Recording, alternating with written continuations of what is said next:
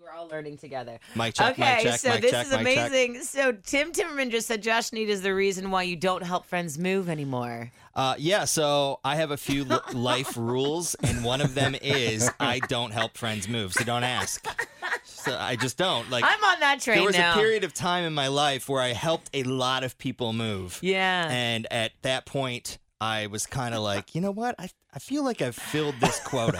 I don't need to do this anymore. I'm at the point where I don't help myself move. That's how much I hate it. Agreed. Dude, same. I have been avoiding moving out of my place for a year just because I don't want to do it again. I just can't. Yep, it's not for over. everybody. Yes. Yeah. I had this awful situation that no one's going to care about how awful it was, but I was leaving my townhouse and I was moving into my like house. Home, yes.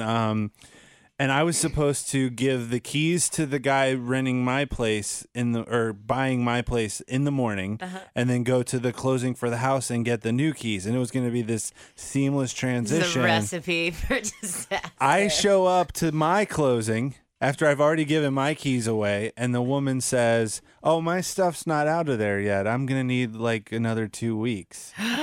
So I had to get a pod. Do you remember this? Yeah. So Yeah. they had this. I had a pod parked. I mean, this is long. This is like 10 years ago, maybe more. Yeah, at least. And I had a pod, and then we just we loaded this pod like we were playing Tetris. It was because good. I had no idea how long it was Wait, going to this sit is when in you there. two moved together? Or when you, No, this is the no, story no, when you helped me? Unload the pod. Did I help move the pod? I don't remember. It was Yeah. a long time ago. Yeah. I just remember it was in Westchester. But I remember he helped.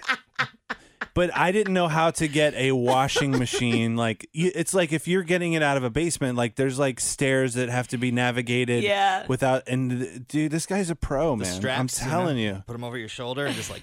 Yes. Oh my gosh. Who is this Hulk who is helping me? What I love about Tim is he doesn't put any emotions in anything. That's not true. I mean, when it comes to stuff like that, you're like, it just needs to be done. Just That's all I'm going to effing do it, focus you know? on. It's Just just do like, it. It's You gotta go know? up the stairs. Exactly. It's gonna You're- suck. yeah, like, So the sooner it's over, we can be you're happy again. really good. You're Yeah. admirable at steamrolling. How good you are Hilarious. at it. Josh, good to see you, man. Always my pleasure, man. Thank you. I still owe you beer and pizza, I think. It's all good. All right. Well, okay. When you guys do that, can I go with you? Absolutely. Absolutely. By the way, are you the person of interest? He is. Yes. Way to kick off the podcast. Yay! All right. Well, this week's person of interest is Josh Need. Thank you so much. And I must say, Josh, we were just talking. I am overwhelmed I'm just going to read a little bit from your personal website. Okay. right. This is Josh Need. For those who don't know, Josh Need is a very well-known and accomplished stand-up comedian. You own Cincy Shirts here in Cincinnati, Ohio, which is a very, very popular and I wouldn't say productive, but a very lucrative business that you started here. You're the official shirts of FC Cincinnati. We have a license to make FC shirts. We have since the beginning FCC shirts. You can't just say FC. Oh, that's right. Just so you know. Gotcha. FCC was kind enough to go to bat for us when they moved up to MLS, asking if there was a way for us to continue to work with them. And MLS and the company Fanatics, who has the exclusive rights to the whole league, worked out a deal that made us the only local licensee in the whole country for MLS. So we're the only company that can make apparel besides Fanatics for our team. Oh, successful. It's cool. Yeah, it's like super, super surreal. cool. Yeah. And you also, let's see, you also have a podcast. You also have a family. You're married and you have 2 kids. That's right. And you're from Cincinnati. And listen to this. So where should I start? Out of college, Josh went to work in his hometown of Cincinnati for Procter & Gamble as a systems analyst. Dude, what? After 3.5, Computer guy. yeah, okay. After 3.5 years of doing a little bit of actual work and a lot of holding court at the water cooler, my man, Yeah. Josh decided to pursue his passion of stand-up comedy. Woo! First time on stage was at the local comedy club, Go Bananas, and he never looked back. I also got my start at Go Bananas. 2004, Josh performed at the prestigious Just for Laughs Comedy Festival in Montreal, made a television debut, la-di-da-la-di-da-di. Okay, so let's say you've had 2 Comedy Central specials. You've performed at the South Beach comedy festival. Just incredible. You're incredibly accomplished in all these realms. Let me just say this. Well, thank you. It's nice to know someone read that. Yes. It used to start out by saying, and for the purpose of this bio, has become skilled at writing in the third person. Yes. Because it's so weird to like write that stuff, you know. But it is. But people like it matter. You know, it didn't used to matter when I wasn't headlining because no one was coming out to see like the opener. Yeah. You know, but when you're headlining like that, people want to know like what you've done before they're going to spend their money to come see you. So you have to write corny stuff like that. I've had to write a bunch of bios as well, and you know, it's really hard for me is to really get into myself when I lived in LA. In order to be successful, you have to you have to exercise a little bit of vanity and be vain. And people are like, "You are your job now," and that just felt so uncomfortable for me. Yeah, but I mean that's part of the charm of being from the Midwest, right? I mean, seriously, it's like you're not surrounded by that where everything you say is a sales pitch for the things that you want, like hope to do. You know, because I lived in LA and that's how it was. It was very much like the movie Swingers. Like I couldn't believe how much like Swingers it was, where it's like, hey, how's it going? What do you drive? Yeah. Like it's like what? Like how is that a question? Okay. You know. I feel like in comedy we kind of get a little bit of a get out of jail free pass, but everywhere I went, I would tell people, they're like, "How's LA?" I'm like, "Well, everywhere I go, I am like the oldest, the fattest, the brokest, and I have and I can't afford the valet." Like Right. I would always, people were like, "How's yoga going?" I'm like, "The Lululemon store by my house legit has a valet, and like my car isn't nice enough to get valet. Like I don't know what to do." I didn't really fit in. I always had weird, like, it's funny you say that, and I go off on tangents, so if you need to reel me back Bring in, it, like, boy, you do. but like I always had like weird marks of success. You know, it wasn't a dollar amount or anything like that. But like one of them has always been like, I want to have a car that the valet guys keep close to the stand. Yeah. Right? Because those are always like the Yes, nicest cars. yes. Like you're never going to see my Ford Explorer like parked right next to the Maserati and the Lamborghini. But I've always been that way. I've always had like weird, like, how will you know that you've made it? Yeah. You know, it was never like people ask me for my autograph or like a money amounts. It was always like, if I have my own pinball machine in my basement, like that is like success. Or if I get invited to the MTV Rock and Jock softball game. Wait, did you? No. But I do have a pinball machine in my basement. I was going to so say, you have like, a collection of them, don't you? I have an arcade game and a pinball machine because I'm a giant child. That's pretty cool. Yeah. Speaking of valets, I recently went to the Boathouse. Uh-huh. And I didn't have any cash for the valet. And so the guy in my car is, I was in the process of moving. My car was full of a whole bunch of stuff, moving out of a storage unit. Stuff was old. My car was filthy. It's already not a nice car as it is. I didn't have any cash. And so the teenager is like, "Man, you don't have any cash." And I have I had my grandmother's sewing machine in the passenger seat, and I was like, "I got a Cadillac. The Cadillac of sewing machines is in the front seat. You can just can you hold that as collateral?" And the guy was like, "I mean, I guess, crazy lady." Whatever. You're like, I am actually moving to the end of this parking lot, so my house is right down there. I'm just gonna hold court over there. God. Well, Josh, thank you so much for coming on. What I think is so amazing about you is like, you are still a very successful traveling comedian. You're going on a nationwide tour here. Like right now, it starts next week. Yep. I've got a couple dates left this year, and then January 1st, like it'll be the busiest that I've been in a while. So I've been lucky with Cincy shirts, and then I also do social media. So like I'm like the voice of like Airheads and Mentos on social media. If you tweet, Really? If you tweet to Airheads or they're owned by Perfetti Van Mel right here in Northern Kentucky. Okay. And so about 6 years ago, they asked me if I had interest in like responding. They wanted a comedian to respond to people online that interacted with their brand, so that it was like fun and funny instead of just like salesy or super rigid like customer service tone. Yeah. So I started doing that. And between that and the T-shirt company, it put me in a position where like I didn't have to do stand-up. You know, Yeah. I love doing stand-up. I still do. I love writing jokes. I mean, it's like my real passion, Yeah. you know.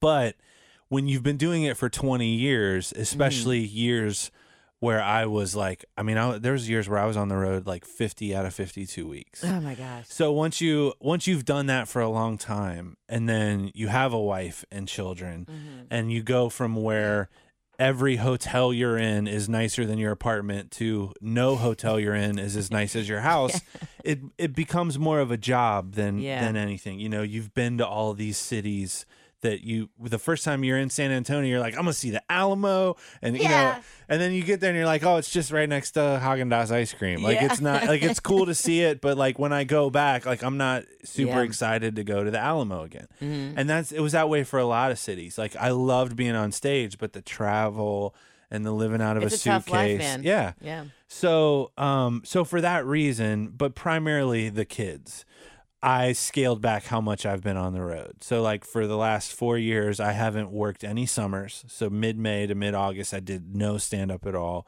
And then the rest of the year, I would do like 1 or 2 gigs just because I still loved it and I wanted to stay with it. And you never know what could happen to Cincy Shirts or the social media work that I do. I can't just like leave comedy and then come back later. You know, I have to, you know, keep going to that comedy gym or whatever.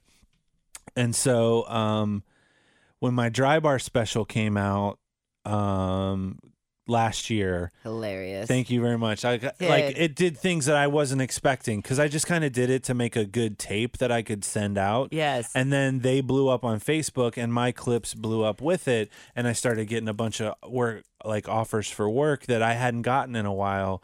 And so, you know, my son is 8, my daughter just turned 3, so she doesn't need, like, I'm not missing a bunch of firsts like I would have the first couple years. You know what I mean? So I'm in a position now where I could be on the road a little bit more, and I feel like it's a good time for me to start working on my next project. So 2020, like that first half of the year, like I'm on the road a ton.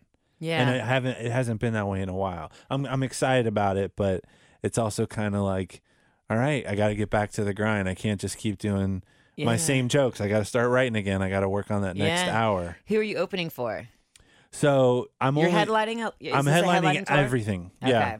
The only gig I have opening for someone is actually here in Ann Arbor in October, and it's Jim Gaffigan. Gaffigan, I just saw on Facebook. Congratulations. He's Thank you. hilarious. He's amazing. You've opened for all of my favorites: Ron White, Louis Black, Dave Chappelle. We have the same dude. Yeah. Dane Cook, Mitch Hedberg, R.I.P., David Till, genius, Bill Burr. Love that man. He's the best. Larry the Cable Guy, Bill Engvall. Did I pronounce his name? Jim Engvall, Norton. yeah. Engvall, yeah. Louis C.K., Daniel Tosh from Gaffigan, Patrice O'Neill, and Greg Giraldo. Greg Giraldo. You're not familiar with him? I'm Oh, not. you will. If just knowing who else you like, you need to do some homework on him, and Okay. he will become one of your all-time favorites. Also, R.I.P. Okay. Yeah. Well, can I say congratulations on the Dry Bar comedy special? So I Thank didn't you. know that you were from Cincinnati.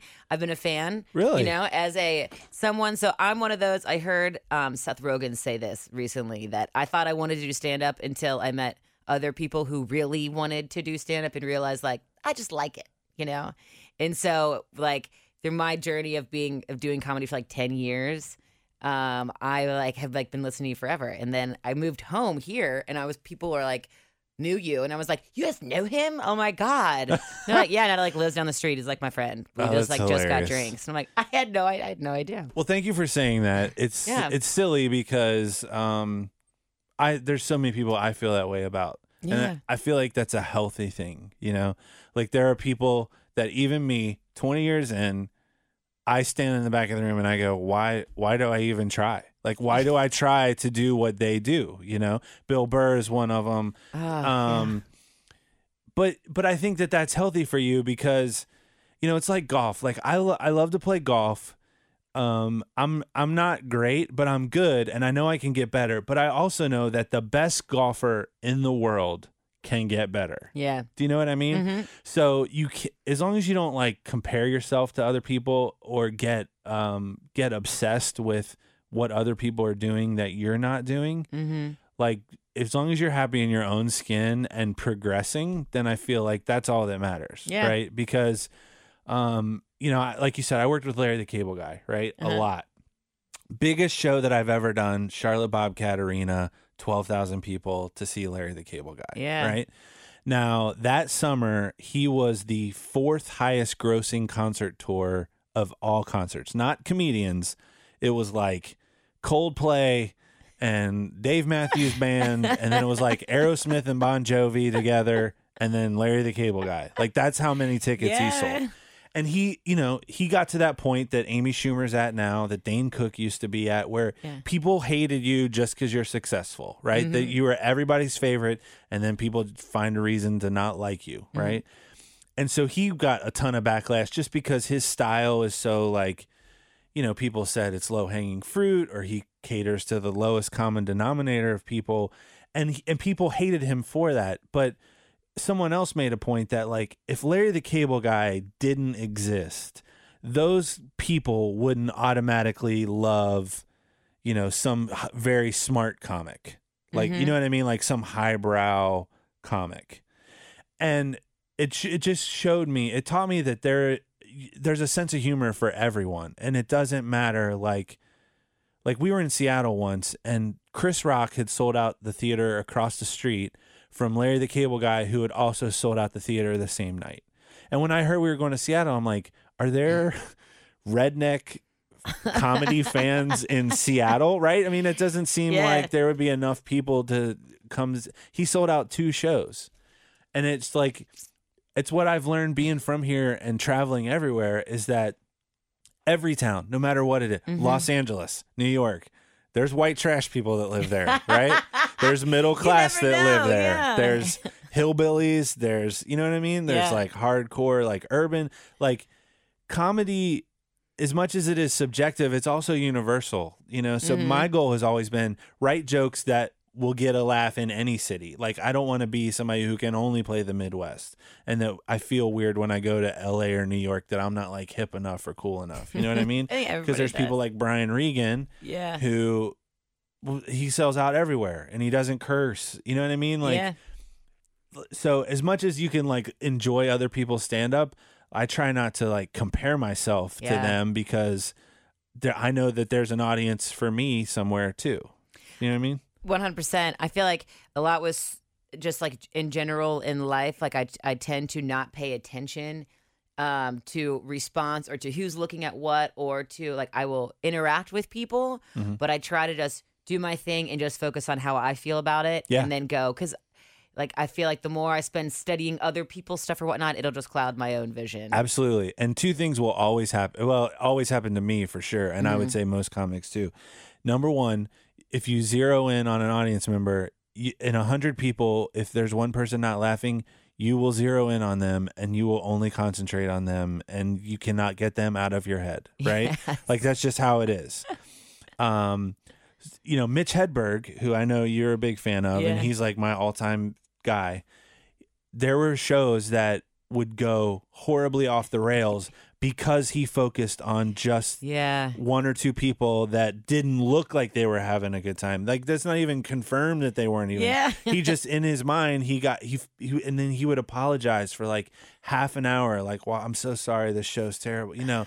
And it's like, dude, man, just like focus on the people who like what you're doing. You know, like sometimes I'll do these like weird shows. I mean, in 20 years, I feel like I've done them all, but you know, where you won't be able to hear the audience collectively laugh, you know? So all I will do, if I'm at like an outdoor show, you know, like Brouhaha or something like that, I will look for someone who I know is paying attention to me, and I will gauge how I'm doing based on them. Not obsess if they're not having a good time, but if I see them laughing and I know they're like excited to be there or whatever, and they're paying attention, like that's who I focus on to know how I'm doing. And I just pretend that that's how everybody feels, because I can't get a read on everybody. Yeah. Do you have like terrible bombing stories? I love having this conversation with people. Tell me your favorite one. So I have like 2 that are kind of legendary for me personally. Only one was in a comedy club. The first one, and I tell this story on my second album. And I never told this story on stage. I was on a radio show and we got to talking about like terrible gigs, you know? Yeah. And right after I started doing stand up, it was like 6 months after I started doing stand up, I was doing a show in Dayton. And this woman came up to me who worked for the Dayton Dragons baseball team. And she said, she was like, hey, I work for the Dragons and we're thinking about doing like some comedy between innings, like the minor league baseball. That's our thing, is like we do stand up. Oh, no. Or we do like little skits and stuff like that. We try to have fun between innings. And she was like, so how would you like to play in front of a sold out baseball stadium? And me, all cocky, 21 years old, I was like, lady, I've been doing this for half a year. I'm totally ready for it. So I did it. And what it ended up being was, her idea was that she wanted the umpire to walk into the dugout and in between innings. And then they were going to say, hey, folks, tonight's umpire is a comedian. And between innings, we thought he'd do some jokes for you. So he would walk out or walk into the dugout, and then I would walk out dressed like an umpire with the mask on and everything, and then do stand-up at home plate, right? So right before I'm supposed to, first of all, my umpire uniform was legendarily small for me. And I still remember like not fitting in it. And so the umpire, there's the star player at the time. He was coming up through the Reds organization. Everybody was really excited. His name was Willie Mo Pena, and everybody was there to see him. And there's a play at the home plate, and it's a close call, and the umpire makes the wrong call. Like everybody could see it because they kept replaying it on the screen, right? And so he starts arguing with Willie Mo Pena, who was involved in the play, and throws him out of the game, like ejects him from the game. No. And then the coach comes out to argue, and the umpire throws him out of the game. Everyone hates this guy. Like every single person in the stadium hates this guy. And 2 minutes later, he is walking in the dugout, and I'm going out pretending to be him to try to get people to laugh. So they make, tonight's umpire is a comedian. I'm walking with the microphone to home plate. Boo! Like the whole place is booing me. Oh my They're gosh. throwing food. I start making jokes about Dayton just because it's like at this point I'm not going to get laughs. Yeah. So I start ripping on Oh, yeah. Dayton. There was this big dude who was a professional football player who in the off season would go around with the mascot. He would walk around with the Dragons mascot and throw T-shirts, and like biggest dude I've ever met in my life. I'm not even joking. He's like 6'7", 280. Like it was nuts. Oh, that's terrifying. That's all he did. He was a professional linebacker. He was a linebacker for the Jets, and in the summers he would just work for the Dragons because that's where him and his wife lived in the off season. So he had told me, if anything goes wrong, I'll come out there because everybody loves me, and I'll come out there and they'll know it was a big joke. So he starts jogging to me while I'm bombing at home plate. He starts jogging to me, and I'm like, oh, here comes this guy. So everybody's gonna know it was a big joke. He goes into a full-on sprint and tackles me. No, like a straight spear. Oh like, my goodness! Like just like levels me at home plate, and the audience, like the crowd, loses it. He has got his arms out. I'm laying on the ground. I'm literally laying on the ground. I have no breath in my body. He picks me up. I'll never forget this. He picks me up like I'm nothing, like a rag doll. Yeah. Throws me over his shoulder. He picks the mic up off the ground. He's like, hey, Dragon fans, how about I'll take out the trash tonight? Yeah! Dude, they lose it. And I'm just like laying limp over his shoulder as he carries me back to the dugout. And I'll just never forget. I had told my mom and dad, I was like, you guys should come. I'm going to do stand-up in front of all these people. So they were in the audience. Oh, my gosh. And saw me like get murdered at home plate. And then I got paid like $30 to do it. Like it was like the worst decision I had ever made in my life. Okay, but also that's the most epic story. How do you come down, or how do you move on from that? I feel like anything else from there, you're like, maybe you start off with the worst. Anything else, you go through life just like, I've been through it. It can't get any worse than that. And if nothing else, professionally, you say like, okay, clearly there are jobs that I'm not supposed to say yes to. Yes, like you don't, stage time is not that important that you have to say yes to everything. I was one of the first times I bombed horribly. I was living on my way to New York to do stand up. There was a time where I worked in finance and was a comedian. So my whole thought process was, well, I'm going to move to New York, and I had a job at a hedge fund. And I was like, I'm either going to become a billionaire because everybody does and they work in hedge funds, or I will be a thriving, successful stand-up comedian, or both. Who knows? So I stopped at this tourist town on the way for a couple months to save some money, and I'm doing stand-up at a bar in between sets of like 5 different bands that were playing. Oh, great. And everyone's talking and really drunk, and the acoustics were terrible, and it was $50. The pay was $50 and a bar tab. And I had friends visiting that week. Like, my boyfriend brought like a whole bunch of friends that week, and they were in the back. No one could hear me, and it was just so bad. I walked off stage, and I went to my boyfriend, and I started crying. And the manager goes to pay me the $50, and I said to her, I don't deserve it. Just take it. And I wouldn't let her pay me. And I think I drank a couple beers and just held my head. It was not nearly as bad as getting tackled. Oh, I think yours is way worse. Like, emotional, like that's the worst, is that feeling of like helplessness. Like at some point when I was at the Dragon Stadium, like I realized like this isn't getting better as a comedian. Like this is like a sketch, right? Like I'm involved in like a prank. And so that one didn't really hurt me like emotionally. Yeah, do you know what I'm saying? Yeah. But there's so many that have. So Darren, my business partner at Cincy Shirts, is an amazing artist, right? Mm-hmm. And there was a time where there was a gallery at Newport on the Levee that had seen some of his work, and the guy was like, have you ever done sports paintings? Because I get a lot of people come in here asking for like paintings of famous sports people, and I don't have anybody local that can do them. Mm-hmm. Is this something you'd be into? Because I could literally take orders and have you do them. And Darren was like, I'm a pretty good artist. I feel like I could do it. I haven't done it yet, but I feel like I could. So his first project that he did was Chad Ochocinco, the receiver for the Bengals. Yes. And it was an amazing painting. Like it was this like 24 by 36 on canvas painting. And it was like his practice thing. And I go, dude, I'll buy it. I was like, I'm telling you right now, I'll buy it. And so I had this painting hanging up, and Chad Johnson started a comedy night at the Funny Bone when it was in Newport on the Levee. I remember that. So he would show up like once a month, and then Gary Owen, the comedian, who's also from here, very funny and very popular with the urban crowd. Mm-hmm.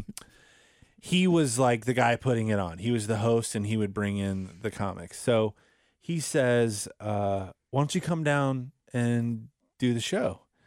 And I go, I've done these kind of crowds before. They can be kind of hit or miss. Like, because in fairness, like what I was always taught is like, if you're going up in front of like an African-American crowd, as long as you don't go up and try to act African-American, you will be fine. Like they can sense if you're trying to cater to them. Like just go up and do your act. So I had worked with like Samore and Earthquake and Guy Torry and like all these big like Def Jam comedy acts, and I always did fine, Yeah. But this was different because this is my hometown, and this isn't like a night where people paid $50 to come see a show. So this was like Showtime at the Apollo, but it was at the Newport on the Levee, right? And so reluctantly, I was like, all right, maybe I'll come down one week. And he goes, well, Chad is going to be there this particular night. And I was like, you know what? I can get my painting signed. And I was like, I'll go do a set. And my only goal is to get my painting signed by Chad, like after the show. Okay.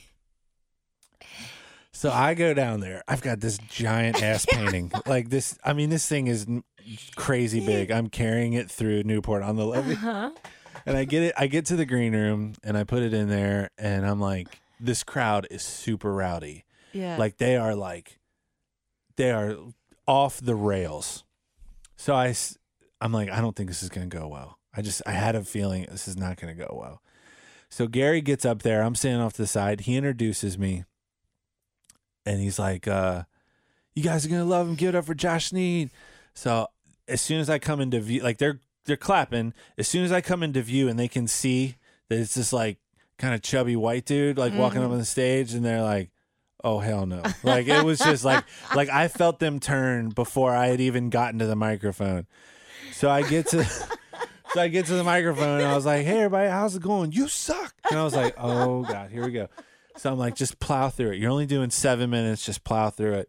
So I get like halfway into my first joke, and the whole crowd just starts booing, "Boo, boo, get him off the stage, boo, boo." And I was like, "Oh my God, this is awful." And I had never not finished my set. Yeah. Right. Like up to that point, I had never gotten off before I was supposed to because it was going that bad. So I go, "All right, well, thanks." So I put the mic in the mic stand, and I walk off stage. Gary runs up to the microphone and he starts scolding them. He's like, "That is inappropriate." He's like, "This dude has been on Comedy Central. He is hilarious. You guys didn't even give him a chance, and I'm ashamed that I invited him here and that you guys acted like this." And I'm standing off to the side of the stage, and I'm just like shaking my head. And he goes, "I'm gonna bring him back up here." And I was like, "No, Gary, do not." And I'm like going, Dude. no, like waving my arms. "Do not." He's like, "I'm gonna bring him back up here, and you're gonna give him a chance to actually be funny." He's like, "You guys understand?" So he introduces me again, and I'm like, "Oh my God, I can't believe he did this to me." And I walk back onto the stage. I go, "So anyway, boo!" They just turned on me. I was like, "All right, no." And I just put the mic in the mic stand and walked off. And I was like, Oh my gosh. I had this like pit in my stomach my because I had gosh. never experienced that. Like where it was like they hated me. They knew they hated me before I had a chance to change their minds. But I got my painting signed, and that was all that really mattered. Nice. Chad, he's a nice guy. Yeah. I used to see him around town all the time back in the day. I got booed off stage at the Belly Room. I think I've told you this story. And so it was one of my first times doing stand-up in LA. I get to LA to do stand-up, and the first night I get there, I'm on like 2 hours of sleep and a whole bunch of adrenaline and a dream, and I go and do stand-up. My first night there, I drop my stuff off, and like 3 hours later, I'm like, "Where's the closest open mic? Let's do this. Don't want to waste any time." I go one night, get my feet wet, run into people that I knew there, which was like, this is a great sign. Very next time I do stand-up, I decide to go to the Belly Room, which for those who don't know, it's in the back of the Comedy Store. Yep. And it's where everyone writes for the Comedy Central roast. Yep. And it's kind of something that you have to work your way up to. Yes. A little bit. It's a really tough. These are for like really serious comedians. And at this point, I'm like, this is fun. We'll see what happens. And it's also very cliquey. Like LA is worse than New York in that regard, right? Where it's like the audiences in New York, they come out to see good comedy. And in LA, they come out to see somebody famous. Yes. And I go into this room. I'm the only female in the room. And I just am bright-eyed and bushy-tailed. And I connect with the MC almost immediately, pretty much because I'm the only girl. And all night, he's trying to get me on stage. I forgot exactly. He was picking names out of a hat for open mic, right? On Sunday, open mic night. And he never picks my name. And he can just tell I look incredibly disappointed. So in the very last, like at the very last go, they didn't have any time left. But he says, "Wait. Who still wants stage time? Raise your hand." So I raise my hand. He picks like 6 people, and everyone gets up on stage, and he goes, "All right, everyone." He pairs us up, and he goes, Oh, no. "Y'all have to do jokes for stage time. Funniest person wins, and that person gets to do 5 minutes." And so it goes up to me and this guy, and he was terrible. I'm not going to lie. The guy was really bad. I don't think I'm as bad, but I just start talking. I don't remember exactly what I started talking about, but I know less than a minute in, every single person in the room, which happens to be a man, starts booing so loud and screaming, "Get the chick off the stage! Get the chick off the stage!" And in that moment, you're like fight or flight, you know? And I'm like, oh my God, I can't even believe this is happening. And so I look to everyone and I get all sassy and raise my finger and I'm like, oh no, I'm not done. And then somebody yells like, "Please be done." Oh no. And I continue to talk, and then I eventually just like trail off and just stop talking, and everyone is shouting. And I look at the MC and he gives me kind of a like, I mean, I tried, chick, I tried. And I never went back to the Belly Room. It's on my bucket list of things to go back and do. some point in my life. Exercise, But it was, you got to get those moments out. You do. And it makes and the thing is you never want to hear this in the moment. Like nothing in the moment can console you for Nothing. Moments like that. Absolutely But nothing. after the fact, you realize like every person, no matter how funny you and perfect you think they are, has gone through it. Oh, yeah. Good chance worse. Yeah. You know what I mean? And came out better because of it. Yeah. right? I feel like it's like a Medal of Honor now. Well, you know? I tell like it's so funny that anybody would ask me for advice, but it's like I realized I did it when I was a young comic. Like it didn't have to be somebody famous. It was just like, well, you're headlining, so you've done this long enough to get to this spot. Mm-hmm. Like, what advice do you have, right? And so, what I always tell young comics is, if you're thinking about starting out, what will tell you if you want to do it for real or not is that no matter how it goes on stage, you can't wait to get back up there again. Yeah. Right. Because like so many people have experienced what you and I just talked about, Mm-hmm. and they're like, I can never do that again. And I'm petrified and I'm terrified yeah. and I'm never, you know what I mean? Mm-hmm. But I feel like if that happens to you and you're like, next time, Heck you know yeah. what I mean? Uh-huh. Or if it goes really well and you're like, I'm gonna do better than that. Yeah. Like no matter how it goes, if you can't wait to get back up there, that's when you know that you've got it in you to at least be a comic. Okay, that's what I feel like you live that mentality in life in general, because I don't know how your brain power can work to create as much as you do.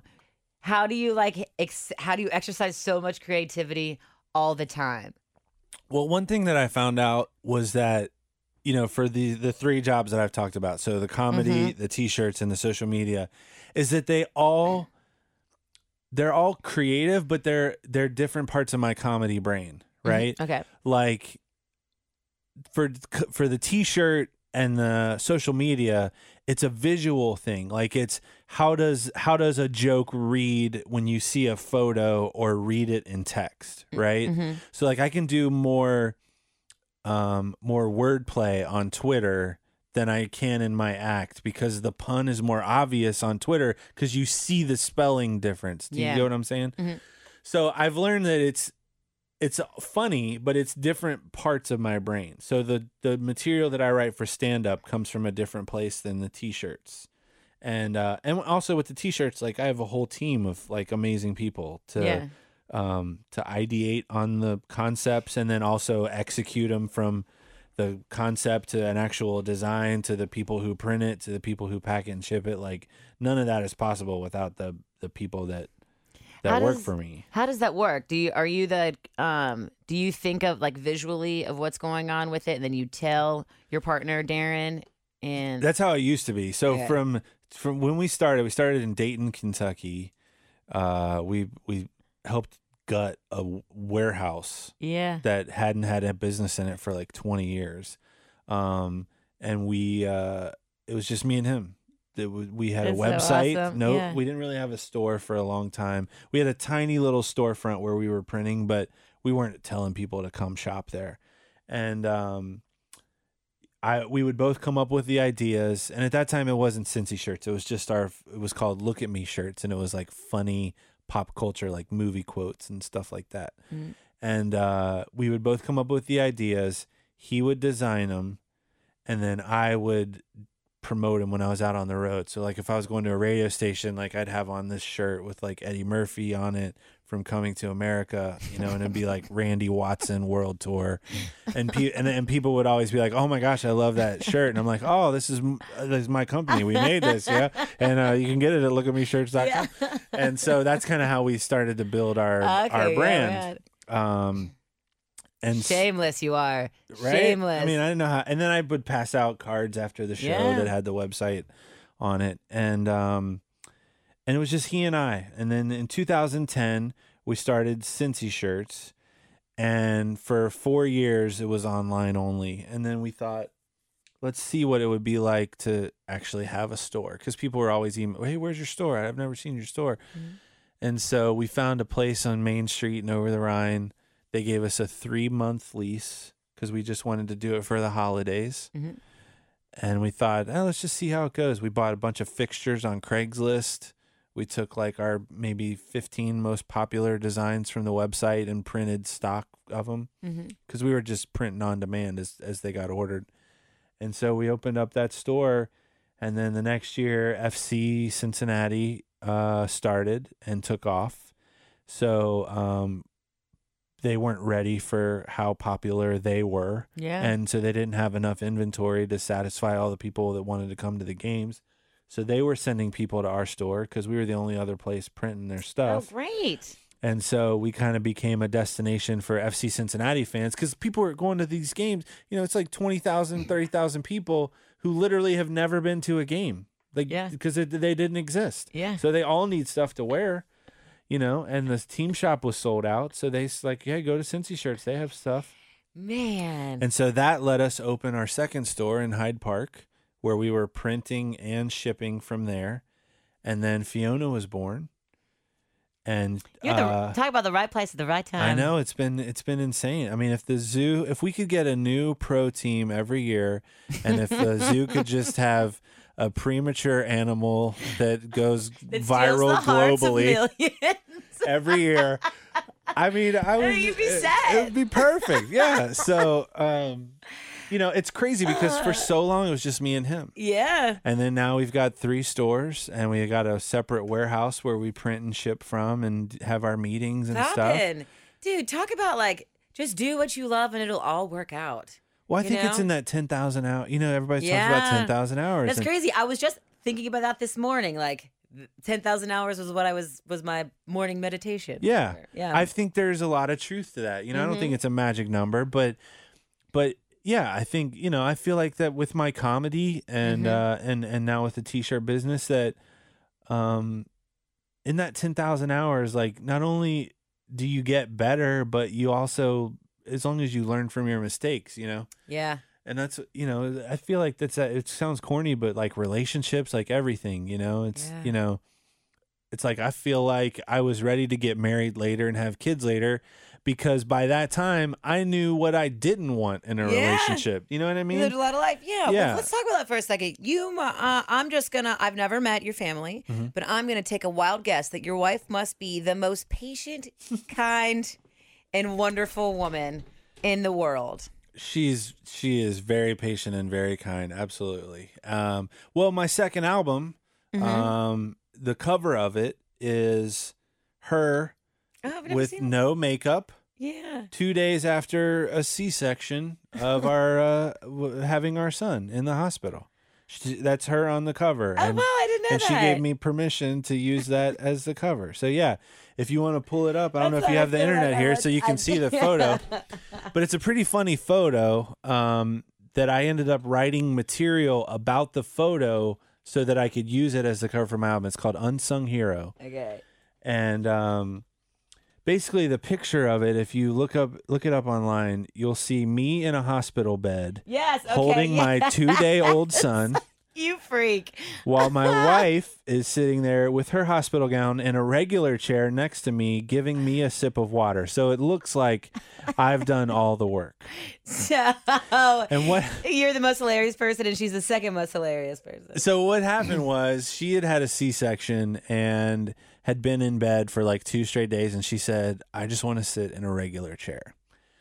So I was like, and her mother was sitting in one of the chairs. So I said, "Okay, sit here." So I took the baby, I sat down on the hospital bed so that she could sit in the chair next to the bed and just kind of sit up. Yeah. And I made the joke, man, it'd be really funny if like the nurse walked in right now and like I'm in the bed with the baby and you're in a regular chair, and didn't have the full story. So I go, let's take a picture. So I take my shirt off so that it looks like I'm in like hospital garb. Yeah. And then I lay back, and then her mom took that picture, and I just thought it was really funny. And I posted it online, you know, like, "Hey everybody, thanks for the prayers. I'm doing all right. You know, it's been a rough couple days, but everybody's, you know, we're getting through it." And so I wrote all this. I started sharing that picture around, and people were like, "Oh my gosh, you have to make that like your Yeah. next album cover." So I wrote all this material about, you know, how the dads in the birthing process are the unsung heroes. Yeah.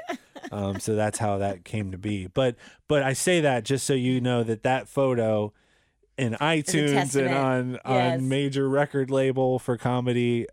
She was okay with using that picture. So that's the kind of sense I think she's just numb to it at this point. You know, Yeah. she just knows if something happens, I'm probably going to write a bit about it. Yeah.